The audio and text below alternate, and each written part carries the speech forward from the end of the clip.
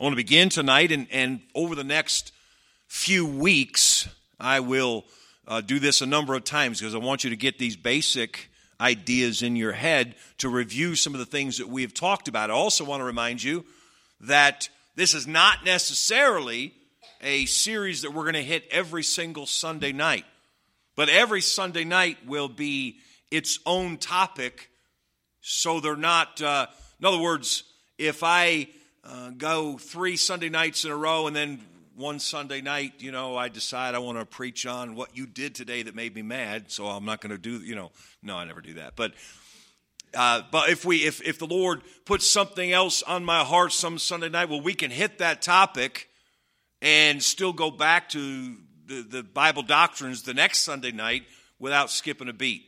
And so continuity, for example, continuity on Wednesday night is very important. I hate missing Wednesday nights or having anything interrupt the continuity of our verse by verse through the Bible. That's not going to be the case with these Bible doctrines. They are each going to be contained in their own Sunday night message. So anyhow, I'm going to begin, and I'll do this again and again, by reviewing some of what we've learned over the last couple of weeks. Number one, Christian doctrine is the foundational teachings upon which all of Christianity is built as given to us in the Bible.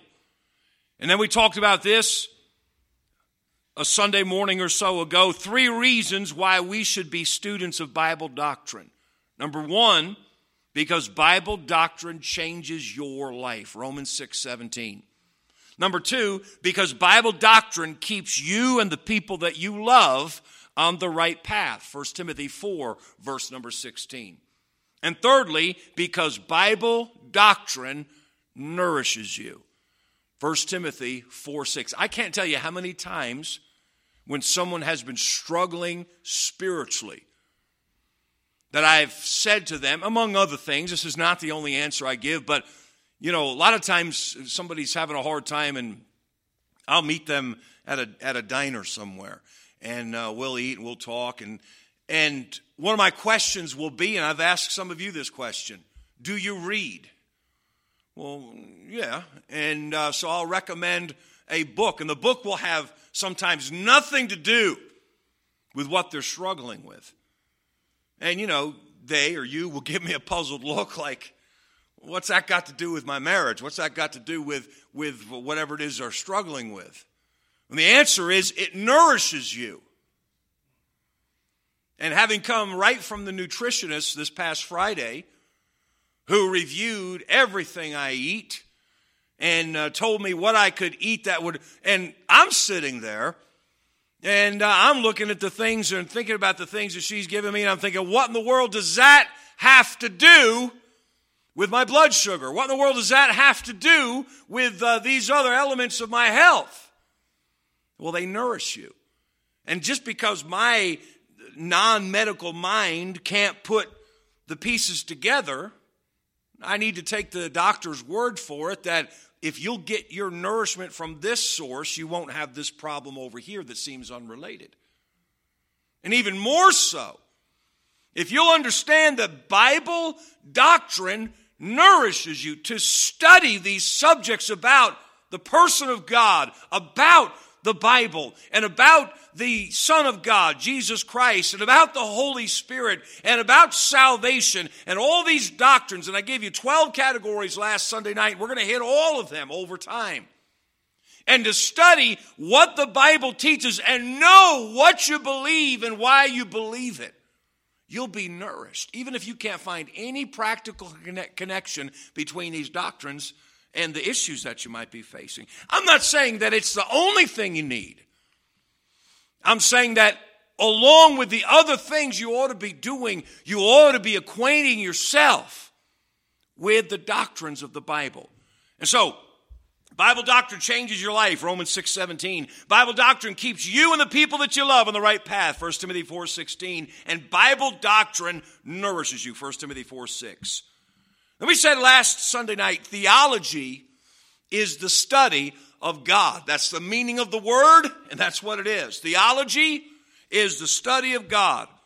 The Bible is the sole authority for every Christian's study of God. Last Sunday night we talked about some things that are not the authority for the study of God. The Bible and only the Bible. By the way, that's what separates us from other groups that are not us. It's so easy to listen. There's so many people out there that claim to be Christian, and Christian is just a title that people just attach to themselves. I'm not the judge of who is a Christian and who is not, but I know this. If you think that there is some other authority about God besides the Bible, then you're not a New Testament Bible Christian. The Bible is our sole authority for every Christian's study of God. And then we said this last Sunday night. Systematic theology is a method of studying God that organizes all of the doctrines of the Bible into basic categories. All right? Now, we're going to begin our trip into systematic theology tonight with the study of God himself. And I told you, I'm not going to major on the big words and the big phrases, but I'm going to tell you what they are. And so the study of God is what they call theology proper.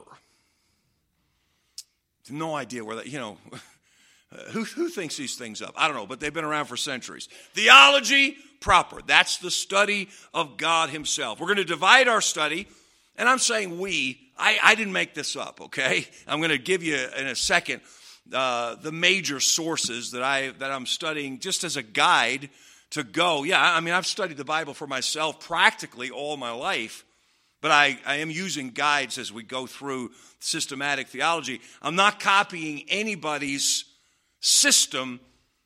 It's sort of a overview of what everybody's doing, and then when I get done, I go, okay, this is how I'm going to lay it out. Okay, so this doesn't come from any one source. It's sort of getting advice from a bunch of different sources and then saying, okay, now here's how we're going to do it.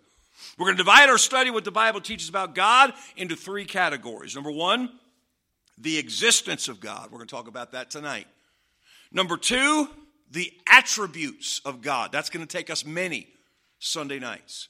The attributes of God. And then number three, the works of God. And don't forget, all this is what the Bible teaches about the existence of God. What the Bible teaches about the attributes of God. What the Bible teaches about the works of God. And I want you to know that I'm currently using basically 7 resources out besides the Bible as my guide for this systematic theology. Let me give them to you quickly in order, just so I'm not plagiarizing or anything like that. I don't think I'm using anything verbatim, but I read them, they guide me, I move on. Let me give you the 7. You can get all of these at Amazon. You can read them for yourself. Some of them will challenge your mental capacities, but and some of them will, if you're having a hard time sleeping at night, they will help you. Some of these, they are, wow. But anyway, all 7. Number 1, Charles Hodge's Systematic Theology. Then James Boyce's Abstract of Systematic Theology. Stephen Charnock's Existence and Attributes of God. Number 4, and by the way, if I was going to buy one of these 7, this would be the one. I'm talking about if I were you and I were going to buy one of these 7, J.M. Pendleton's Christian Doctrines. That's probably the least brain cramping of these 7 here. J.M. Pendleton's Christian Doctrines.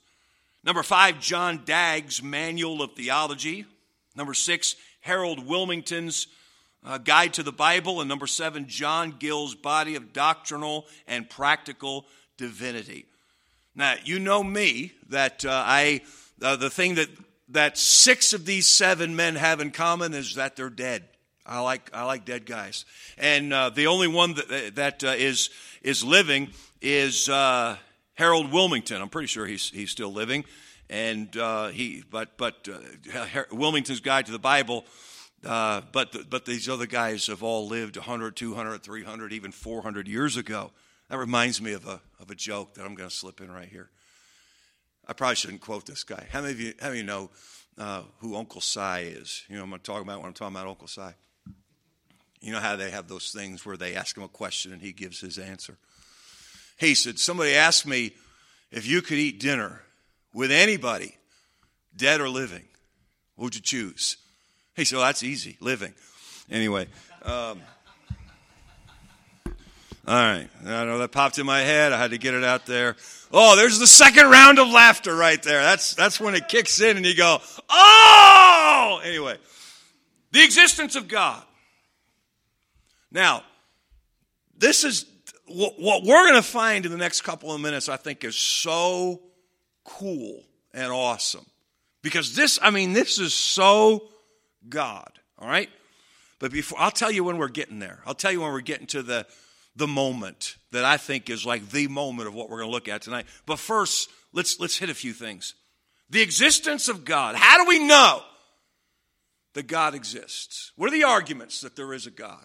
Okay? There are many logical, reasonable, and scientific evidences that have been offered for the existence of God. For example, all of mankind has some idea of a supreme being. That's called the universal argument. That everybody knows. You know, you go into the deepest, darkest jungle and discover this third world tribe that has never seen a white person. And they're worshiping someone bigger than themselves. And every human being has some sort of inclination that there is a God. That's offered as a proof of the existence of God. And let me illustrate that. How many of you know who Helen Keller is? Raise your hand if you know. Okay, Helen Keller could not see, could not hear, could not smell. And they tried to work with her, tried to help her, tried to communicate with her, and just nothing. Finally, a breakthrough came through running water. She could feel running water. And that was the breakthrough of communication. To be able to communicate to her what this was. And that led to a system of communication with Helen Keller, with this person, this woman who was blind and deaf and whatever you call it when you can't smell. And they communicated with her. Finally, and this is after a long period of time, they began to communicate to her that God sent his son to die for her sins. He sent his son, Jesus Christ, to die for her sins. And she communicated back after they told her about Jesus.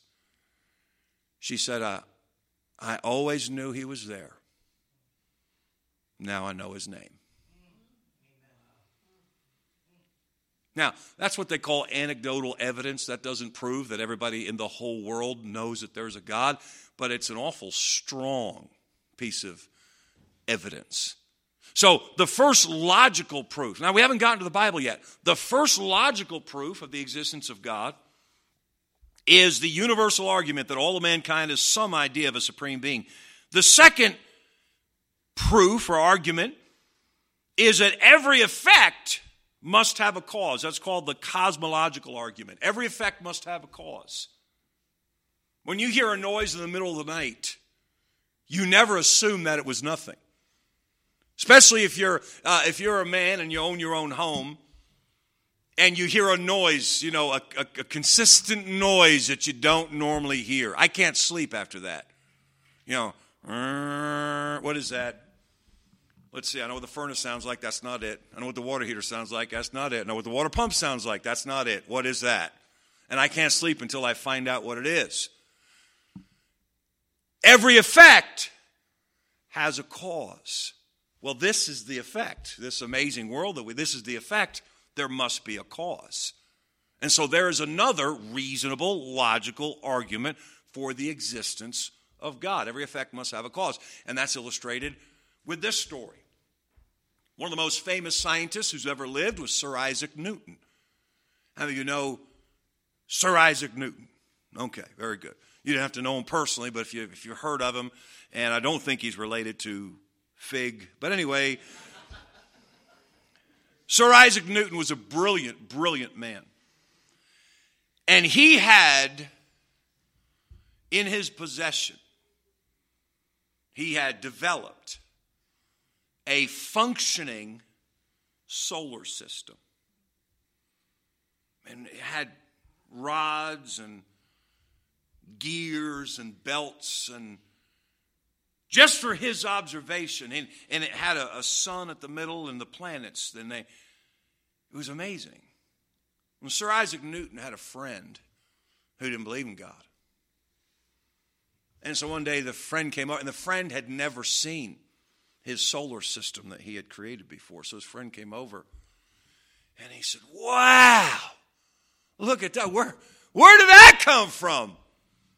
And Sir Isaac Newton just sort of grinned and said, "Oh, it just sort of appeared on its own." And his friend, "What?"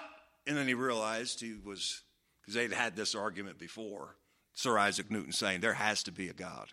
And his friend saying, "There's not a God."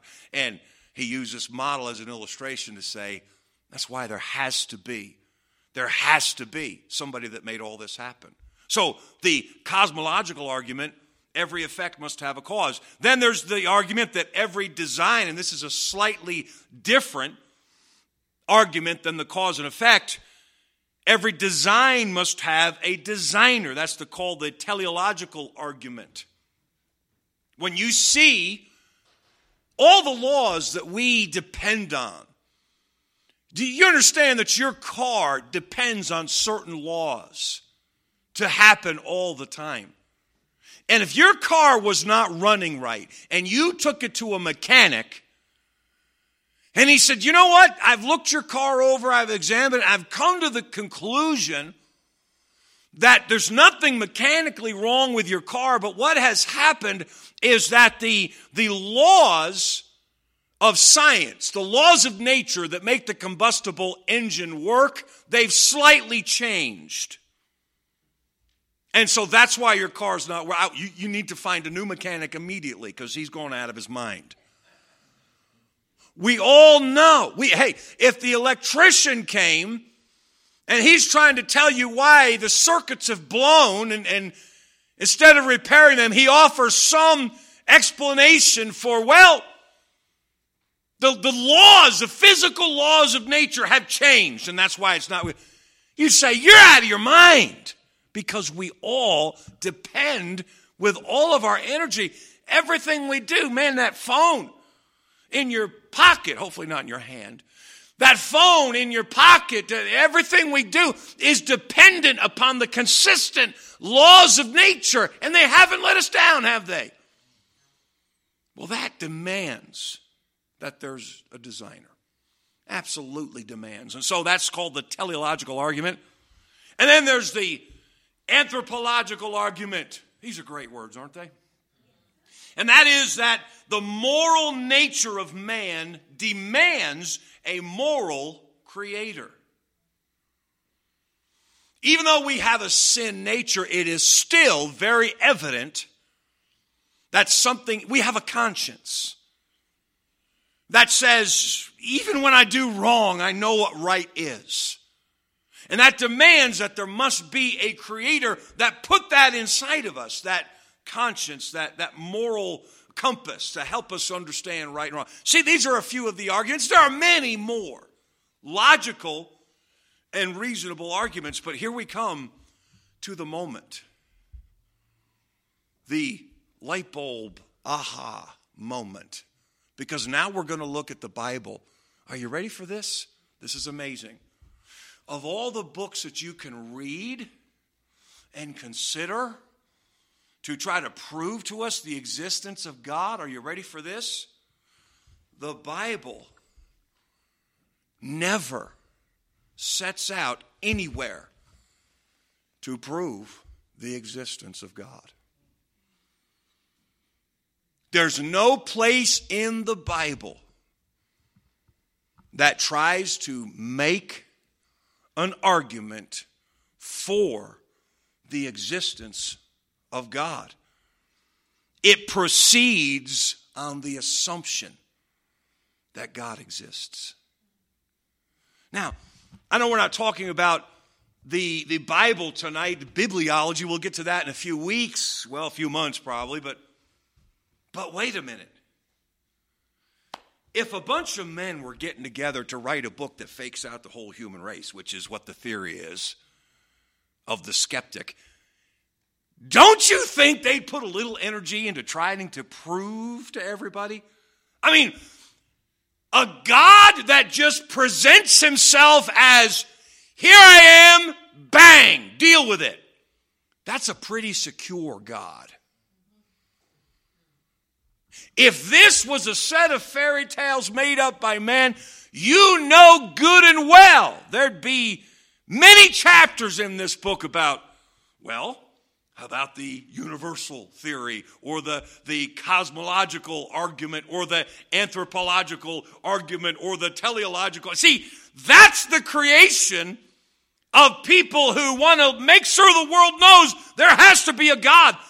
But the men who wrote the Bible, they were writing what God told them to write, and God, let's not waste any time arguing or trying to prove to anybody let's just start off with, in the beginning, fourth word in, God, bang, done. Like it or lump it. The Bible makes no argument for the existence of God. It proceeds on the assumption that God exists. God introduces himself in the first statement of the Bible as God, and the Hebrew word is Elohim. You know what Elohim means? It means the God whose strength is in himself. I'm the source of my own source of strength. I am God. Now, probably my favorite name for God in the Bible is the one that he introduced himself to Moses and said, if Pharaoh asks you who I am, tell him my name is I am that I am. And I am that I am tells us many truths about God's existence. First of all, it tells us that God neither needs nor has any resources outside of himself. I am that I am. That's a name, just the name I am. You need to ponder that long and hard. You need to meditate on that. I am. Here's an unbelieving Pharaoh that asks Moses, who sent you? I am. You are what? No, what's the name of the God who sent you? I am. No, who is he? He is, I am. That just stinking says it all. I am that I am. God neither needs nor has any resources outside of himself. It also tells us that God owes no one any explanation for his existence. He gives no explanation and he owes nobody any explanation. I say again, if God were the creation of a bunch of conspirators who got together to write this miraculous book, there'd be a whole lot of explanation in there. But when it comes from a God who says, I am, you do with that whatever you want to, but I am. He says, let's not waste any time on explanation. And by the way, we'll find out in a second why he doesn't have to anyway. But I am that I am. God neither needs nor has any resources outside of himself. God owes no one any explanation for his existence. And thirdly, it tells all kinds of, you could probably list 25 things off the top of your head that are conclusions and truths that we draw from I am that I am. But three, and the third one is this: God has no point of origin.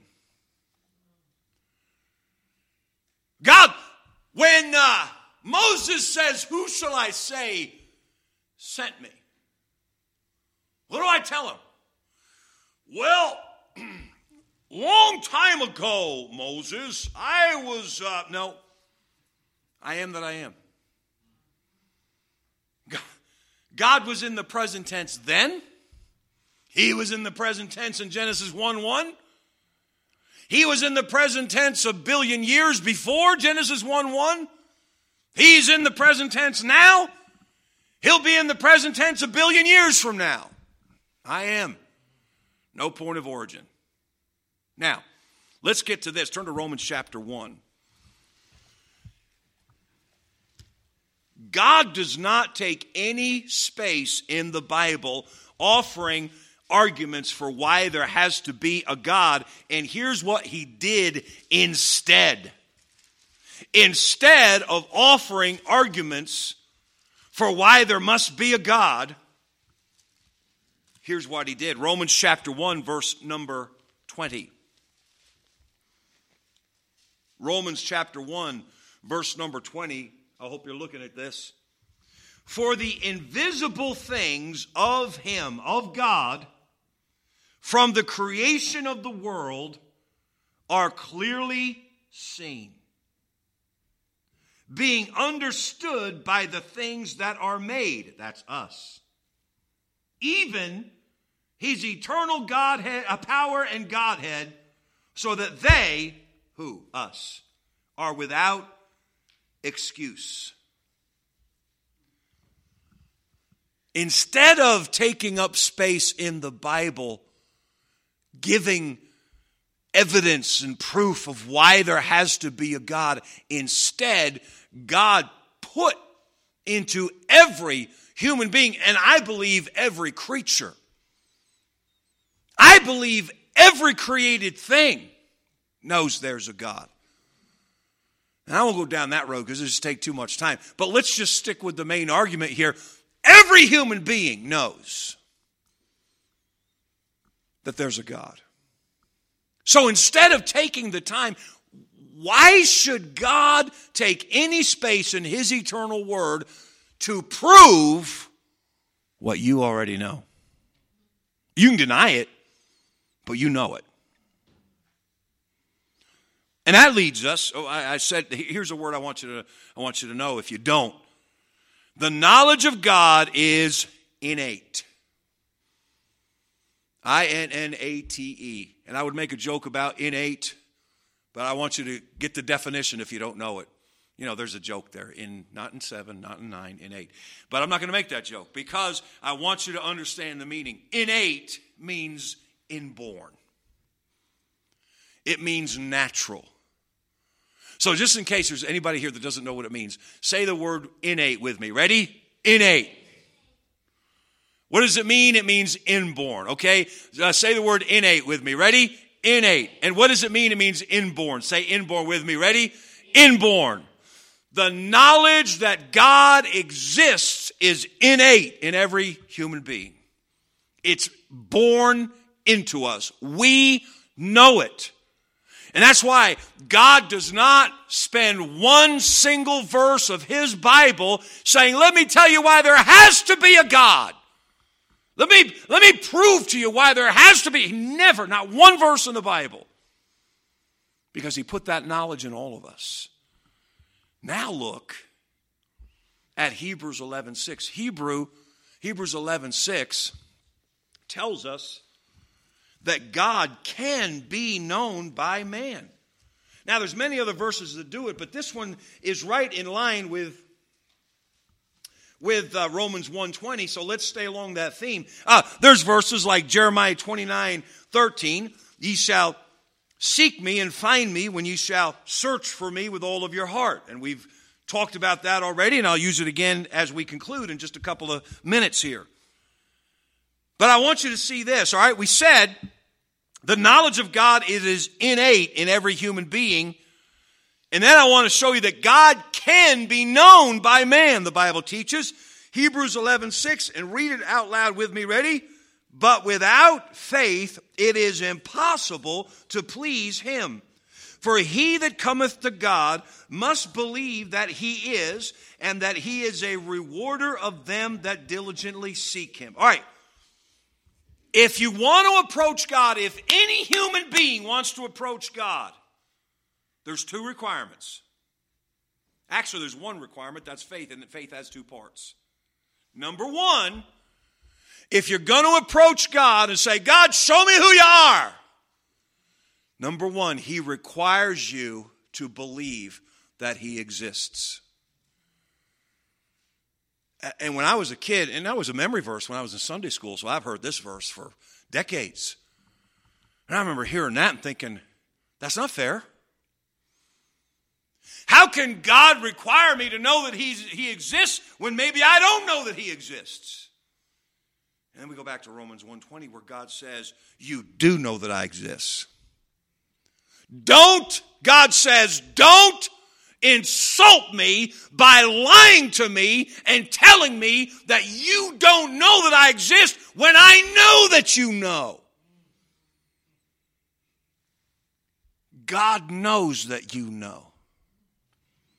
Now, it may be that you talk to somebody and you're trying to tell them about God, you're trying to give them the gospel, and they're throwing you, and you say, man, and they're so sincere, they're throwing me all these things about, I don't know, and I'm not sure, and I don't. And what you're seeing is somebody who has had so many lies piled on that innate knowledge that they can't see it anymore. But it's still there. And if you know that they know, it may change the way you approach in your conversation with them. But back to Hebrews 11:6. God says, don't insult me by telling me you don't know, because I know that you know. And that's why I require, if you're going to approach me, you've got to fess up that you know that I exist. And secondly, that you know if you seek me, I'll show you. So, God can be known by man. So there's your agnostic. The agnostic says you can't know. God says you can. So Romans 1:20 nails the atheist. God nails the atheist. And in Hebrews 11:6, God nails the agnostic. God can be known by man. Don't tell me you can't know, because I say you can know. And the third thing about the last thing about the existence of God, we said, first of all, the Bible makes no argument for the existence of God. It proceeds on the assumption that God exists. We said, number two, God introduces himself in the first statement of the Bible as God. And we said, third, God's name, I am that I am, tells us many truths about God's existence. God neither needs nor has any resources outside of himself. God owes no one any explanation for his existence, and God has no point of origination. Then we said, fourthly, the knowledge of God is innate in every human being, Romans 1:20. Number 5, the Bible teaching about the existence of God. Number 5, God can be known by man, Hebrews 11:6. But on the other hand, or at the same time, number 6, God will never be fully known by man. Look at Romans chapter 11. And that's where we'll end before we conclude the same way we concluded last Sunday night, and the way we may conclude many or all of these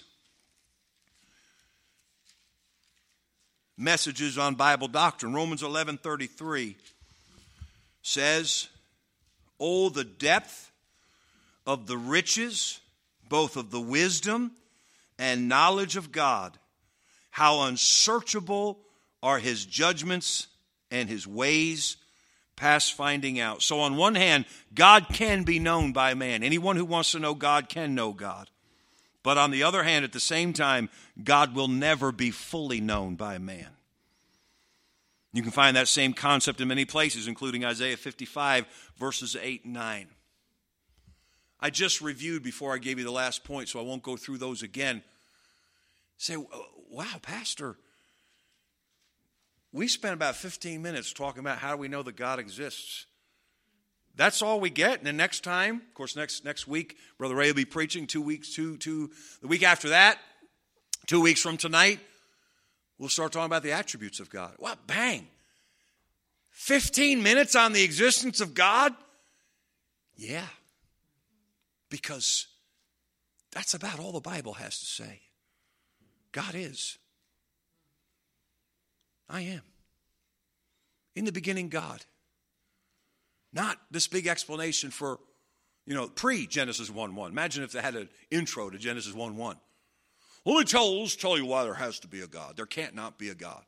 I'm not against all of those explanations and logical arguments and so forth, but don't ever forget that the Bible offers zero logical explanations for why there has to be a God. God just introduces himself, says, I'm God, let's roll. And by the way, you know I'm God. Let's conclude with the three thoughts we concluded with last week, because it's very important for us to keep these things in front of us. First of all, our motive for studying God and Bible doctrine must always be a passion for God. Jeremiah 29:13, and ye shall seek me and find me when you shall search for me with all your heart. Second thought, our study of God and Bible doctrine must always be accompanied by genuine love. 1 Corinthians 13:2, and though I have the gift of prophecy and understand all mysteries and all knowledge, and though I have all faith so that I can remove mountains and have not charity, I am nothing. And then thirdly, our study of God and Bible doctrine should result in greater service for the Lord. 2 Timothy 2:15, study to show thyself approved unto God, a workman that needeth not to be ashamed, rightly dividing the word of truth. God says, you want to be a better worker for me? Then you need to be able to rightly divide the word of truth. It should always result in greater service for the Lord. We have this false idea that, well, there's Bible students, and then there's servants of God. And you have to choose which one you're going to be. I love what Pastor Clark says. He said, I've served God for all my adult life. And he says, for years I heard people talk about, you be a soul winner and a bus worker, or you're going to be a deeper lifer. He said, I used to say that until one day it dawned on me, wait a minute, what am I, a shallow lifer? He said, I realized you can be deep in the things of God and serve him at the same time, and you have to. You need to be deep in both. So I was riding the bus this morning as well, and I enjoyed every minute of it. I love it. But I'm thinking about the things, and I immerse myself in these things all week long. I spend time studying these things every day of the week. And I'm thinking about my time in the Bible, my time in study of Bible doctrine and these incredible concepts and truths from the Bible, and then riding on a bus and bringing people to church. And as I was sitting today, and we had some adventures and challenges with a couple of guys on the bus, and it's great. They're good guys, and they're the same guys that sometimes we have some adventures and challenges with back in the corner over here on Sunday morning. And by the way, that's part of bringing them to God. We take them from where they are to where they need to be. And sometimes where they are is not an easy place. And I almost want to veer off and preach a whole message on this. Not that there's any problem with this, but just that I think we need to be reminded. You read sometime the biography of William Booth. And it says that many times William Booth in London, when he stood up to preach to the people, you understand that they were, and I think this is accurate, I haven't read his biography in a while, but I'm pretty sure this is accurate, that while Charles Spurgeon was preaching to a middle class and upper class portion of London, William Booth is reaching the absolute lowest of the low in London. And he's got, and again, it's been a while since I read this, but this is what's in my mind, that they've got tents and empty warehouse kind of places where they're just inviting people in off the street. And in order for William Booth would get up to preach sometimes, and literally there'd be a riot going on inside of that room. And he'd have to shout without any microphone or PA, he'd have to shout over the sound of the riot to get people to hear. And boy, I tell you, if you were a worker in that service, you must have thought, we're not doing any good. What good is this doing? And yet here we are 100 and whatever years later, and we all know who William Booth is because he had that kind of an impact for God. I'm saying And we could tell the same about Moody and his guys in Chicago and many others. But in order to take people from where they are to where they need to be, where they are can be kind of ugly. We got to be patient. And we got to love them. And I'm sitting there on the bus today and loving every minute of it. I really, can't wait to get the other bus on the road. And thinking, man, this is why I need to know more about God. Because I need to bring God into this guy's life. And how's this guy going to know God if I'm not constantly learning everything I can about my God? The doctrines of God, yes, they're deep. Yes, they're incredible and amazing. But they need to fill our souls so that we can fill the souls of those who are hungry for God. Don't tell me this is not practical stuff. It absolutely is. Because it strengthens us to strengthen others. Let's stand together tonight as the piano plays the altar.